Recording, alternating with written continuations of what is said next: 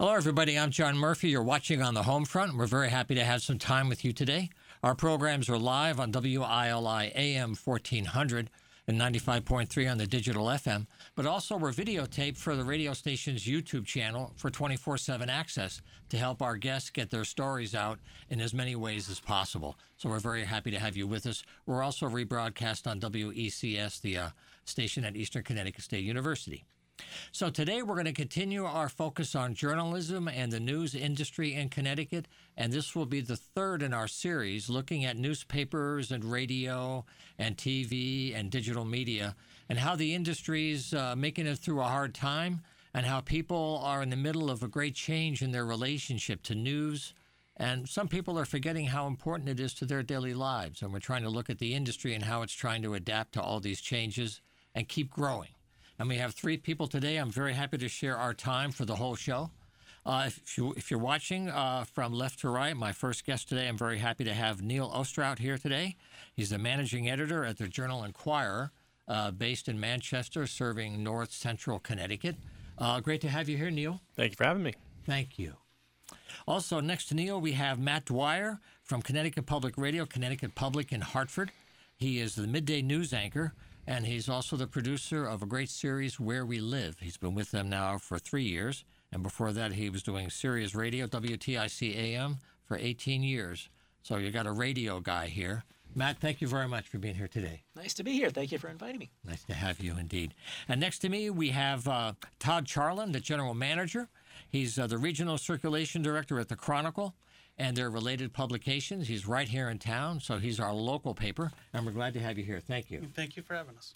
So one thing we could do maybe to start us, so we'll go halfway through the show, then we'll take a break, and then we'll come back and finish. But maybe a good beginning is to talk about the industry and how it was doing before COVID, because everybody's pretty aware these days of how COVID has impacted the arts and culture and business. But before COVID, journalism was really struggling. And these folks and these organizations were already trying to adapt to many changes. So maybe what you could do, and then perhaps you could start out, Neil, is going back 3 or 4 years, what was your biggest challenge, and how are you making it through all these changing audiences and technology deliveries and labor issues with getting workers? Yeah, I mean, I think it's it's maybe a little too easy to say that in my business that newspaper readers skew older. I mean, that's generally true, of course. But I think the way people get news has changed, obviously, greatly in the last, 5, 10, 20 years. Yeah. And in a lot of ways, local news suffers because a lot of people you're not seeking out news based on your region. A lot of people are seeking out news based on their political persuasion or general feelings. So you're seeking out news organizations that have your slant, and that's a major change from the old days where you would even in a big city that had 2 newspapers, you're still getting your local news from your local area. Now, obviously, internet and cable TV have changed things dramatically, and that was a lot longer ago than 3 years, but it's slowly changed more and more each year, and that between getting your news from Fox News instead of your local Fox affiliate is the big difference. And it's not necessarily that you don't appreciate local news. And a lot of times you're imbibing local news without even realizing it. Like, a newspaper story gets posted on Facebook or Twitter. You say, well, I get my news from Facebook or Twitter. Well, not exactly. You're still getting it from the local journalist. And I don't know if there's a realization of that amongst the general public sometimes. So there's obviously, the biggest challenges that I've seen, in COVID aside, obviously a lot of different businesses were hurt by COVID, and sure, newspapers, radio stations, local journalism was hurt as much as any. But obviously, things were trending in a slightly negative direction before that. Those are great points. And one thing that I noticed in your remarks was that people's idea of what news is different. There used to be a much more centralized focus on, what is our shared truth? There's only a few places to get it, and we kind of trust it a little bit to be fair and accurate.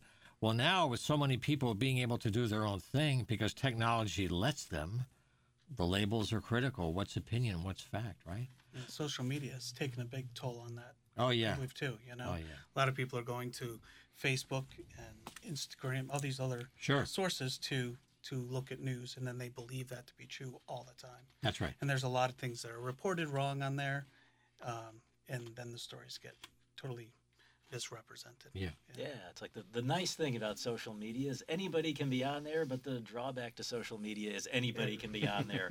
Yep. And I know personally, sometimes it's almost kind of hard to tell a little bit, when you're reading a tweet or some sort of, social media post or whatever. It can be hard to tell kind of how legit the person writing that is. You don't get if you meet somebody in person, Right. If they're drunk, you can tell. If they're a little off, you can tell. If somebody writes a letter by hand, you can tell. Or in the olden days, types up a letter or prints it out and mails it or something. Whereas social media, I think, kind of flattens all of the opinions a little bit. It makes it a little bit more difficult to tell. Kind of gives a wall to how hide legitimate behind, too, somebody for is. people. Yeah, Sure. that's very tactfully put.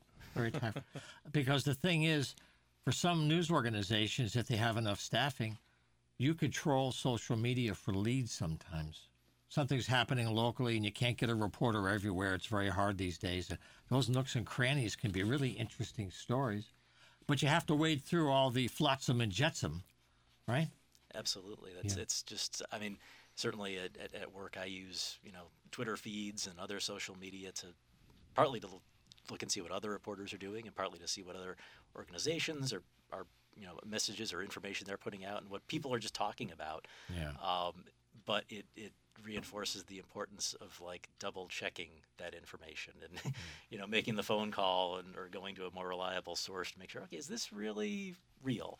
And for me and for us, that's just sort of part of our job. For an average person at home, it's a little more tricky because they don't necessarily, it's not their job. They don't have the time to look everything up. And, That's right. Sometimes if something gets repeated enough in social media, it just sort of gets in somebody's brain. It's like advertising in a different way. Yep. Yeah. So, Matt, let me ask you while we have you there, because you're the most heavily radio guy. I should say, too, Matt and I had done radio together up at the Yukon radio station for many years, so we've shared the airwaves together. So it's really sweet to have you here in the house. But on the radio end, before COVID, how are you dealing with these changes in audiences and their phones and pledging and grant from CPB and local underwriting? How are you making it through all these changes on the radio side? Well, certainly. So before I started working at Connecticut Public Radio, I was working at WTIC AM. Right. The difference between the two is TIC AM one of the differences is TIC AM is like a commercial station. Yes. So much like the newspapers and stuff, they rely on advertising. And I think for radio and newspapers and TV, the long-term trend has been down, both in terms of advertising revenue and in terms of news staff. And I believe that's probably, it has hit all of them, including radio, but I think it's probably hit newspapers the hardest in terms of reduced staff. But and at TIC we sort of saw some of that where there, over time the staff gradually got smaller, and I think that's an industry-wide trend in reporting. Right. Unfortunately, that sometimes impacts the product and the quality of the news that people are getting. If you can't have a reporter at the meeting that's going on because the reporter's somewhere else, or That's right.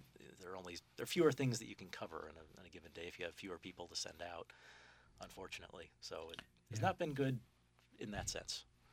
And that's the coverage gap. The news hole is getting deep because people still need to know things. Things move on whether you know them or not. Whether you make the meeting, they vote, they spend the money, they approve projects.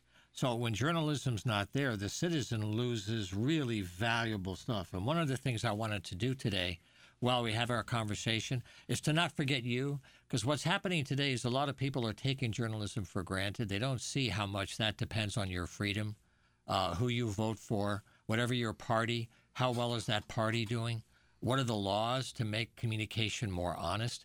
And journalism has been the path. Remember, that's our colonial freedom from the Brits. It was newspapers and journalism. And something I came across today, 100 years ago, we had 500 cities in this country with 2 daily papers. I'll say that again. 100 years ago, we had 500 cities in the U.S. with 2 daily papers. Now there's less than 12, I believe less than 12. So it's contracted. And I wondered in the background as you're figuring out long-term plans, audience growth, how do you fight against that tide, not of people getting their news elsewhere, but people forgetting what news is really all about, and it's not entertainment. Yeah, it's a challenge because I think there are some positives to the 24/7 aspect of news gathering these days. I think your average citizen knows a lot more about the inner workings of the U.S. Congress and the presidency and the Supreme Court maybe than they ever did. And that's great. And that's a positive, and it's wonderful that we all have access to that. But I think your average citizen knows 1,000 times less about their local school board meeting and their local, town council meeting than they ever did. I mean, local journalism is, obviously I'm a little bit biased, but it's vitally important. Sure. And there's just way too many what they call news deserts these days.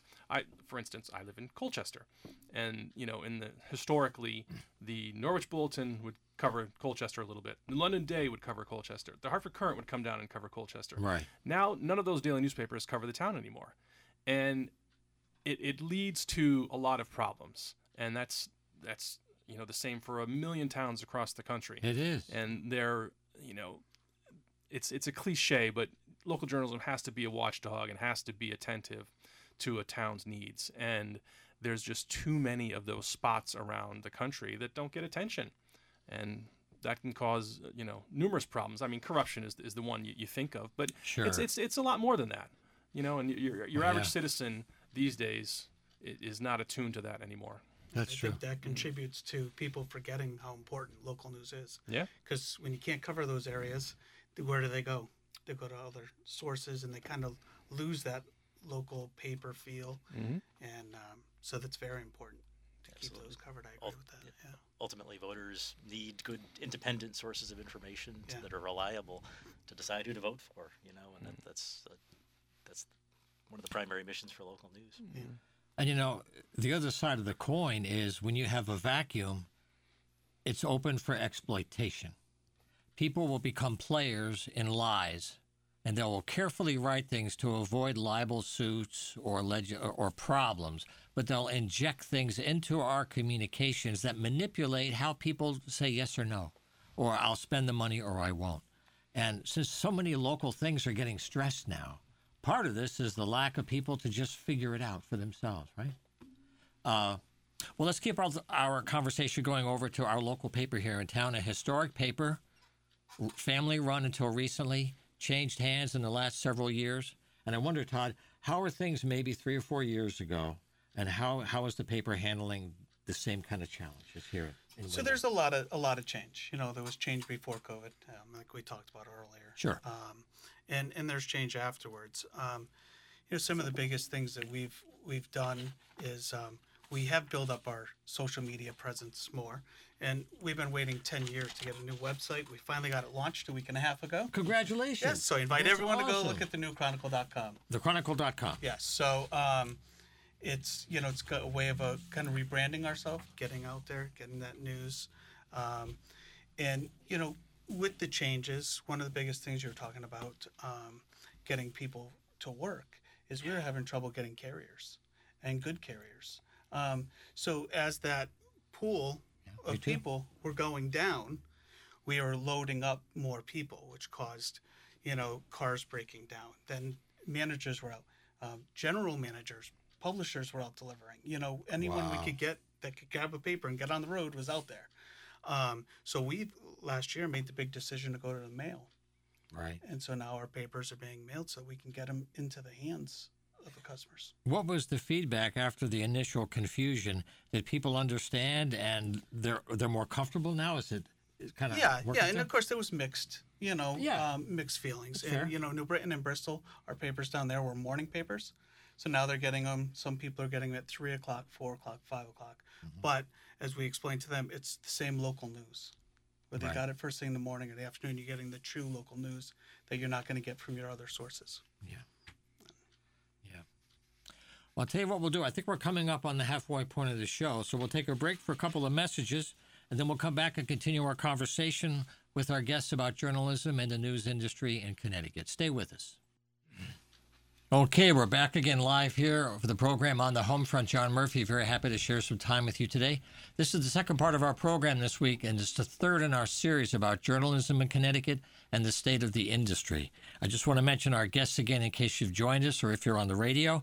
To my far right, or your left, we have Neil Osterhout with us today. He's the managing editor at the Journal-Inquirer from Manchester. Next to Neil, we have Matt Dwyer from Connecticut Public.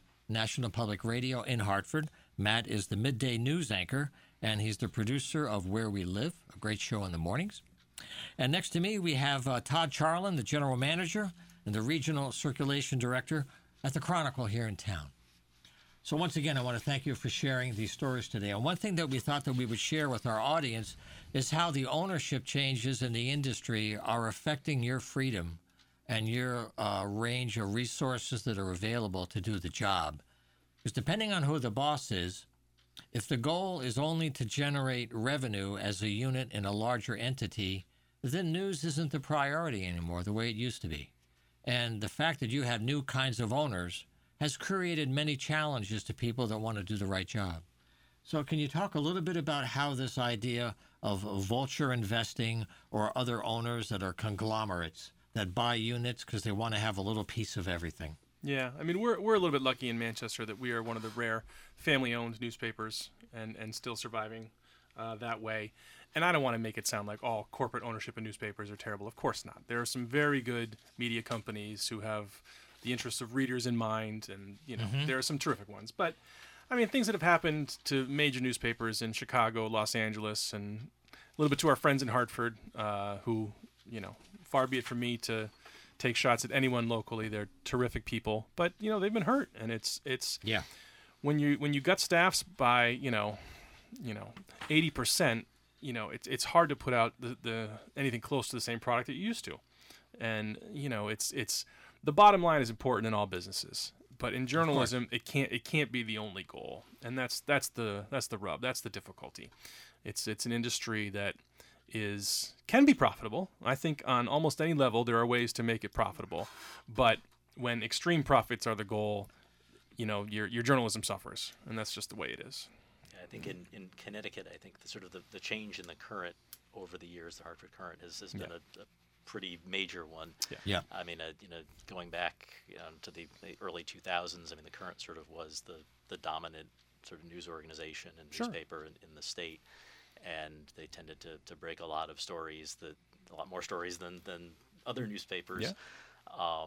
Their staff was a lot bigger back then. I believe a couple of hundred people, in sort of that era. I think they're down to just like a few dozen now. Yeah. I believe the Current newsroom was 200 in the mid-90s, something like that. It was very likely, and they had zoned editions. Yep. So you had Eastern, Southern, so you had a whole section just for your local stuff. Mm-hmm. Yeah. And sort of, I mean, working at WTIC and not exactly competing, but covering the same stories as they were, you could sort of see the difference over the years where, 20 years ago, the Current would have, if there was a press conference, they would be reporting what was going to be announced the day before, and they just don't have enough people to do that anymore. And I think maybe some of the sort of enterprise or investigative kind of stuff suffers a little bit. Right. And I think I'm picking on the Current, but I think that's something that kind of has hit, all the news organizations in the state. And many cities of the same size are having the same problems. Yeah. Yeah. With us having the change of ownership last year in Yeah. April. So it's still, it's Southern Rhode Island newspapers that purchased us. And they have, over 10 papers out there, dailies and weeklies. They focus on the local. For us, it was actually a good thing. They helped us, like I said, they got us up this website. We got new, programs. So we're using new software. That's great. So it's actually, they're investing in us to make us a better local paper to build us back up. So, and as you said, it's been going a certain way for a long time, and we got to try to right that ship and bring it back. That's right. To where it used to be. And since everything is going digital in some form, having a good website is now essential. It's not like an extra thing if you can have it. It's like, well, it's part of the transmission of the car, know. Exactly. Something you mentioned, Neil, I wanted to say is that these folks started in the late 60s, and they merged. Two smaller papers came into a larger one. One was in East Windsor and South Windsor and Rockville. Mm-hmm. So those areas kind of grew enough to consolidate, which was interesting. Could you talk about that and how they formed a bigger family together? And also, how is it for you to be an afternoon paper versus a morning paper? Yeah, we are a bit of a dinosaur in that way. Still an afternoon daily. The The Ellis is Betty Ellis, who passed away a couple years ago, and her husband Neil Ellis started the Journal Enquirer, merging the two papers. Right. And and it grew quickly. When I was a lad, I delivered the paper in the Enfield area, and I remember joking with Randy Smith, the longtime sports columnist at the Journal Enquirer, years later. I said, you're a pretty good writer, but I used to carry you in my bag, so. No, but obviously we're a little bit unique in that our production is done in the morning still and delivery in the afternoon, which again was maybe 40% of the newspapers nationwide and 100 years ago, and now it's maybe 2%. I don't know. There's not too many left. We're holding out. Nothing can says it won't change at some point. Right. But it's still, I think, pretty welcome in our area, and there are people who rely on it, and obviously that readership skews a little bit older, but Yes. that's not 100%, and we're always trying to engage younger readers and get people back into newspapers. Well, that's a good transition to something I was going to ask about, which is employment in the field today. Because when papers try to reach younger audiences, they have to go where they are to bring them back. So they need to have digital presence so that somebody who's cruising the web could discover them and then come over to get everything else, right? So are these where new opportunities are for young people to find work? Because you need workers. Every industry needs that supply of new talent. And I just wondered how that works when the old model is adapting. You have to reach out, but you still want to keep the paper the way it is. You just want more people to come over. Yeah. Is this where people can find opportunities, or how can people prepare for work today in the field? Yeah, journalism is storytelling at its heart, and it's news gathering, and it's if you want to succeed in this field, you just learn how to talk to people. I mean, that's one of the biggest skills you can learn. I wish everyone could write perfectly, and that would be terrific. But we have some solid copy editors that can help you there too. Right. But no, journalism, communications, it's about talking to people. It's about finding stories. And I think that's going to be a universal, at any time, in any age. And young people trying to get into a business like this, radio, TV, newspapers, anything like that, listen a lot, listen to what people say, become a good listener and a good storyteller. And that'll take you a long way. Yeah. Yeah, I think skills like being able to understand complicated things and explain them simply and telling the truth and stuff like that kind of transcend journalism and apply in other fields as well. I know at our place, I mean, because we're a nonprofit, we have some of our staff are grant funded, so some of them kind of come in for a few years and then the grant runs out and they move on. So we do have sort of some turnover with some of the younger staffers that way, unfortunately. But they're still finding jobs even after they leave journalism. Going into, in our case, some of them going to work for nonprofits or going into public relations or going into other little projects that are sort of more independent for audio production. We talked about social media before, but Right. podcasting is a thing out there, and there are other options, and I guess maybe an upside to social media and the internet is maybe you don't necessarily need a giant transmitter like WILI has, right? Hello, Canada. Right, yeah. How is it up there? You can sort of audio, for example, you can with not too much expensive equipment, you can record a pretty professional sounding thing, and That's right. if you're writing, you can just need a computer, and interview some people. So, in that sense, I think it does sort of open up the newer technology, maybe independent of journalism organizations, maybe opens up some opportunities for people. And maybe one, I'm sorry, go ahead. I hope. Yeah. Maybe one other angle on this, without taking too much time, is through a university or a school trying to provide training. Internships is a different kind of thing than employment. Could you talk a bit about where internships might be a path?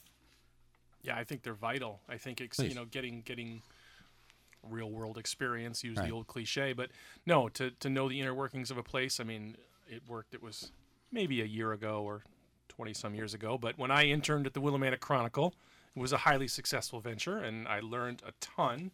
I learned, I'd already had a good idea on deadlines and writing and working for an editor and things like that, but doing it in a professional setting, learning from people who do it daily was invaluable. And that personally, that really got me started on the right way. So I think that still applies to this day. I think anyone looking to break into this, apply for internships. And, I used to say, go to the smaller paper because, at a big paper you can get lost. Well, all the papers are small now. So go to any paper and get some real world experience. It helps a lot. Absolutely, and I think that helps also to, if somebody's looking for a job in journalism, to have clips or have stories they've actually done. Yep. That helps to be able to show to the person who's doing the hiring. Well, let me ask this now. As public radio, this is a national network of stations connected by satellite and web, of course, but they each have a mix of national programming and local. And I wondered, when you try to do your scheduling, how do you juggle how much of each based on the staffing you have and people that are available versus what you might like to do and what's out there on the satellite that people may not know? You have so many choices. Yeah, well, part of what I work on at Connecticut Public Radio is All Things Considered, which is a national show. Oh, yeah. Flagship. Yeah, and in that case, I mean, we have these sort of local news breaks in there, and sometimes we kind of struggle with that, where the national programming is very good. I don't want to toot my own too much, but we're great. But the national programming is very good, and a lot of people listen for that, because they enjoy it. Sure. And sometimes it's sort of like it can be a struggle to get local stuff that is up to that standard, and so that's kind of like I think our challenge is to make the local stuff as good as the national stuff, so that people enjoy it as much and get as much out of it and get right. as informed. I mean, I think we do pretty well in terms of producing local talk shows where we have, the Colin McEnroe show and Absolutely. and Where We Live, Lucy show. an hour a day, 5 days a week, Yeah. and then also several other shows like Audacious that are on once a week that kind of repeat a couple of times, but that bring some interesting perspectives to things. So we do have several local shows that are out there also. Right. And it's ctpublic.org, right? Yep. ctpublic.org. Now, how about the national stuff? Apart from your local shows, for every hour you have that you air, there's lots of stuff floating up there. What's that marketplace like these days? Or are a lot of those shows becoming podcasts elsewhere? What's that happening? Well, I mean, we have quite a few, like I said, other shows on during the day. And I mean, I think most of the shows that we air are still sort of in the sort of NPR universe. We're not airing too many things that are like just podcasts or anything. Right. But that being said, I mean, some of our local shows, also exist as podcasts as well. So then they can enjoy the show later if they miss it. Yep. Exactly. It's available another time, right? Yep. Yeah. So we sort of like to push things out that way. I know they're actually doing some work on some of the apps that we're involved in right now. Connecticut Public, we have our own app, and then there's like a couple of NPR apps which are slowly being combined now. There's NPR One, and then I believe there's the NPR app. App Wars. Yeah, yes. But they're still out there. And so those two apps, those national apps are being combined. Yeah. And if you have those, sometimes we'll actually put some of our local content in those apps as well. Certainly in our own app, you'll see a lot of our stories and stuff. Right. And those are on our website as well. And in the national app, I believe it's NPR One is combining with the NPR app, and it'll be magical. Trust me. Well, they're just trying to make it as easy as possible for you to be confused and eventually find exactly what you want. Right. It's bliss. Speaking of bliss, one thing I want to ask these gentlemen is a little personal stuff, because one thing I love to talk to artists about is their original path and what made them choose this path versus another one. So for you guys, when you were younger, how did you first connect to the idea of what news is? Because we were talking about before, well, what is the news, right? What made you connect to it, and how did you find your way kind of to the kind of work you're doing today? Just kind of in reverse. Yeah. My first discovery of maybe mass media was looking in baseball box scores to see how many RBIs Dave Winfield had the night before in the morning paper. And so I was a big sports fan when I was a kid, and I wanted to get into something to do with sports. And when I got to the University of Connecticut, along with some other talented people back in the day, I wanted to try journalism. And maybe one journalism class and 10 minutes at the student newspaper, and I knew that's exactly what I wanted to do. And I did my best to get in where I could and make some noise and do what I liked, and I've been doing it every day since. Did you get to meet Evan Hill? Evan Hill, I do know the name. Yeah, he was one of the founders. He was probably the best known head of the journalism department for decades. Mm-hmm. Maureen Croto was, she followed after him. He's an interesting guy. Yeah. Tough as nails, journalist, but inspired many students to follow the path. Yeah. Yeah, All right. Maureen Croto, John Breen, Marcel Dufresne, terrific professors at UConn in my time. So, Matt, how about your path? Well, I guess maybe the comics were sort of the thing, the comics in the newspaper, maybe the first thing that sort of my entryway to journalism when I was a kid. And I took a journalism class in high school and sort of found that like I enjoyed, all the things that journalists do, writing, taking pictures, drawing comics, Right. All that stuff. And I'm sort of curious about what's going on. What kind of comics were you like? Is it like Sad Sack or was it Zippy the Pinhead? Just it's everything in the Hartford Courant at the time. It's the whole rainbow. Yeah. Okay, very nice. Yeah. And Todd, how about yourself? So the paper was delivered to the house every day when I was a kid. There you go. So, and I like sports, so that's where I go to get it. But how I kind of took this path was I actually started delivering the newspaper on a regular basis. Right, you mentioned Make a little extra money when I had some kids. So I had to make a little extra money, and I enjoyed it. And I used to read the paper every day. So an opportunity actually at Norwich Bolton opened up.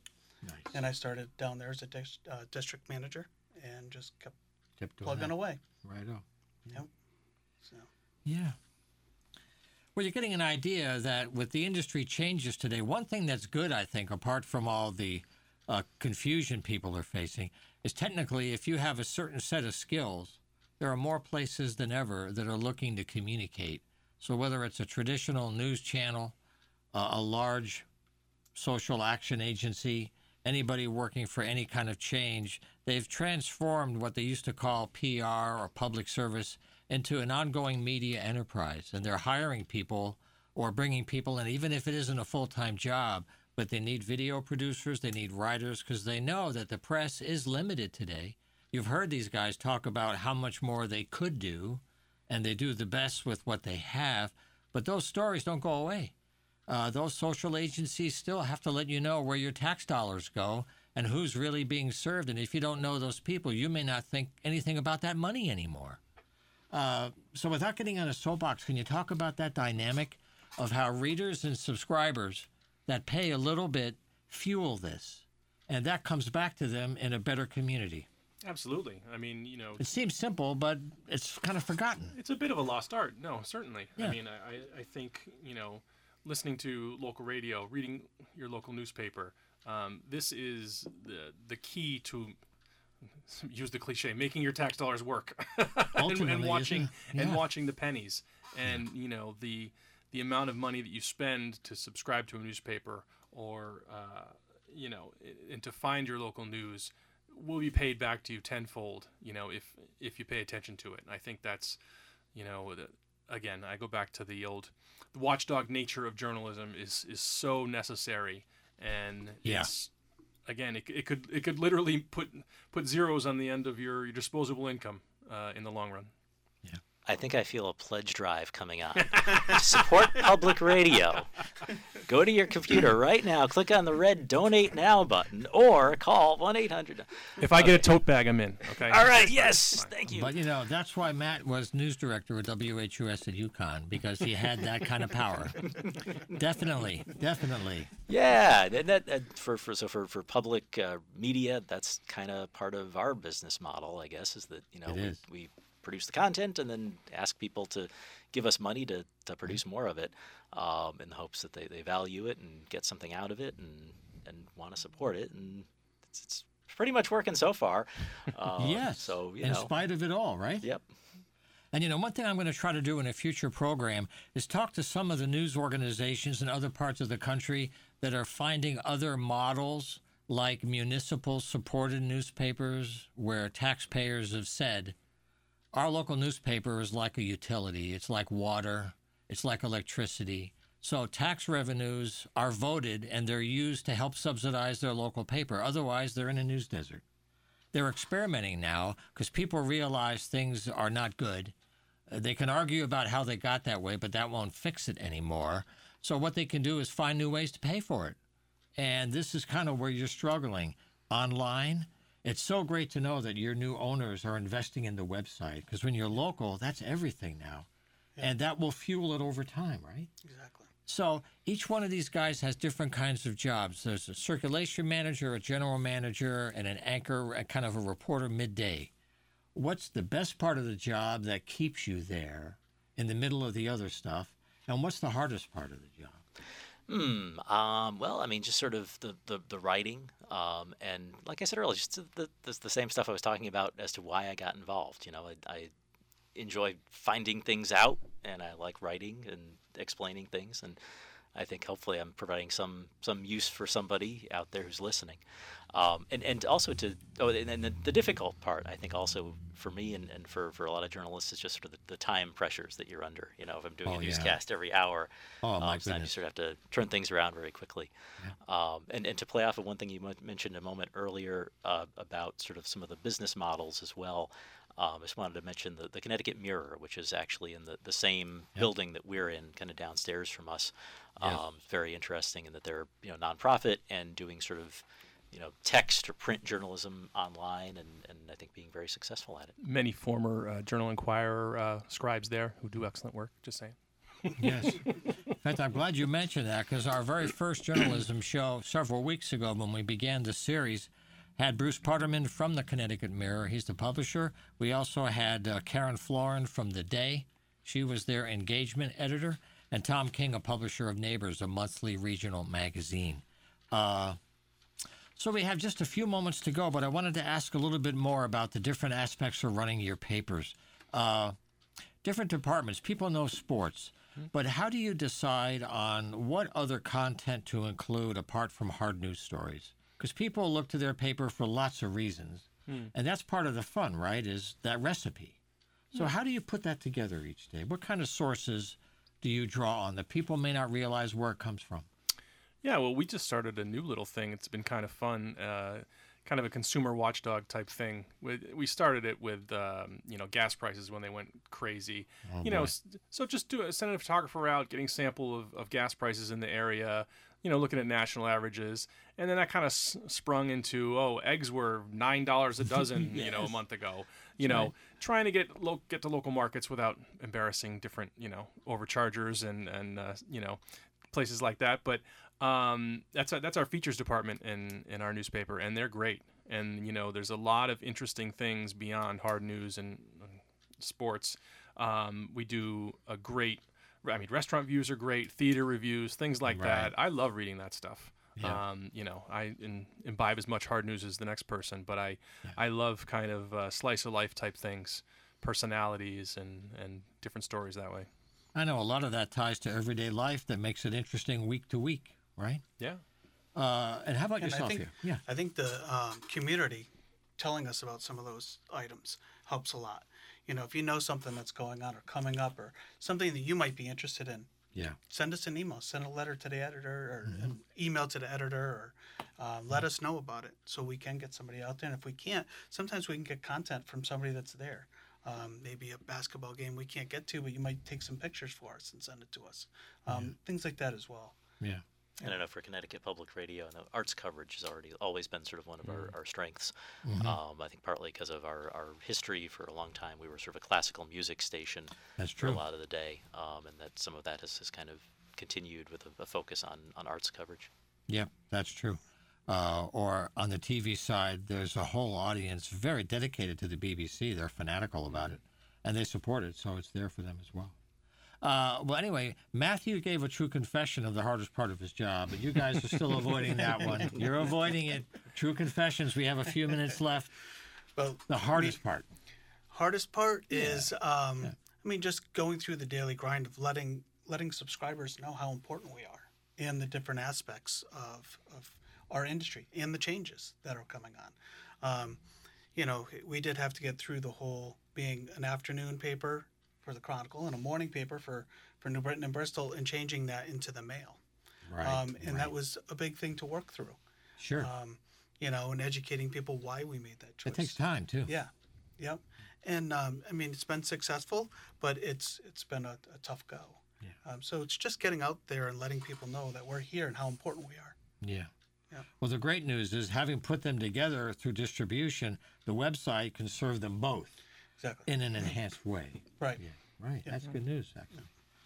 Yeah, Please, the yeah. hardest part for me is trying to live up to the standards of my predecessors and just doing the best job journalistically you can with an increasingly shrinking staff and budget. It's not to cry. It's a sign of the times, and for a lot of different industries, but it is a challenge to do what the community needs with fewer resources. But that's a complaint from my boss, not for the general public. I wonder if he might be listening. No, but it is far outweighed by the joy sometimes at the impact you can have on a community. You know what I mean? And even just physically seeing the daily newspaper, I appreciate, the work that went into it, but from everyone, from newsroom to distribution to, payroll to everything down the line. It's great. It's great to see a product daily. I enjoy that quite a bit still. Just getting the physical copy. It's like the craft of an artist. Every day is different. That's part of the fun. It's a different thing every day. Mm-hmm. Yeah. And one last thing I want to mention too. It's sad but funny and true. Is the whole George Santos thing. Is that a local paper in northern Long Island, a tiny little paper, is the one that blew the story on this guy. And the other papers, the established mainstream monsters, were so busy with the bigger fights going on that they kind of let this guy slip through under the radar. And his story's still evolving. And it's just an amazing example of local journalism catching this finger in the dike of corruption. And that's an example. But I really hope that we're doing this series really is to have anybody watching us here on YouTube, on the WILI channel, or on the radio here at WILI or WECS. Think about your relationship to your local paper. Every little one of you can add up to make a difference. And when things are really big, the little pieces make the big ones fit. And that's just your subscription or going online if paper's available. So I want to thank again Neil Ostrout, Todd Charlin, and Matt Dwyer for being here, sharing the spirit of your work. Now, hopefully we can get some other people from your groups to join us in the months ahead, and we'll continue to share the story. Before we go, I want to mention next week we're going to have two guests. Richard White is going to be back from the Ashford Arts Council. He was just declared one of the arts heroes in Connecticut by the Office of the Arts, so he'll be here next week to talk about his work in Ashford. And we also have the gallery coordinator from the New Mill at the Eastern Connecticut Center for History, Art, and Performance, E.C. Chapp. The week after is a whole program about healthcare, and we're continuing that series we're doing with the Windham Regional Community Council with the outgoing and incoming CEOs of the Generations Health Center here in town, talking about how the healthcare system in Connecticut and our region is being restructured and the impact on patients. That'll be on March 1st. So that's it for this week. I'm getting yelled at. I'll see you next week for the next edition. Thanks a lot. Take care. Keep the faith.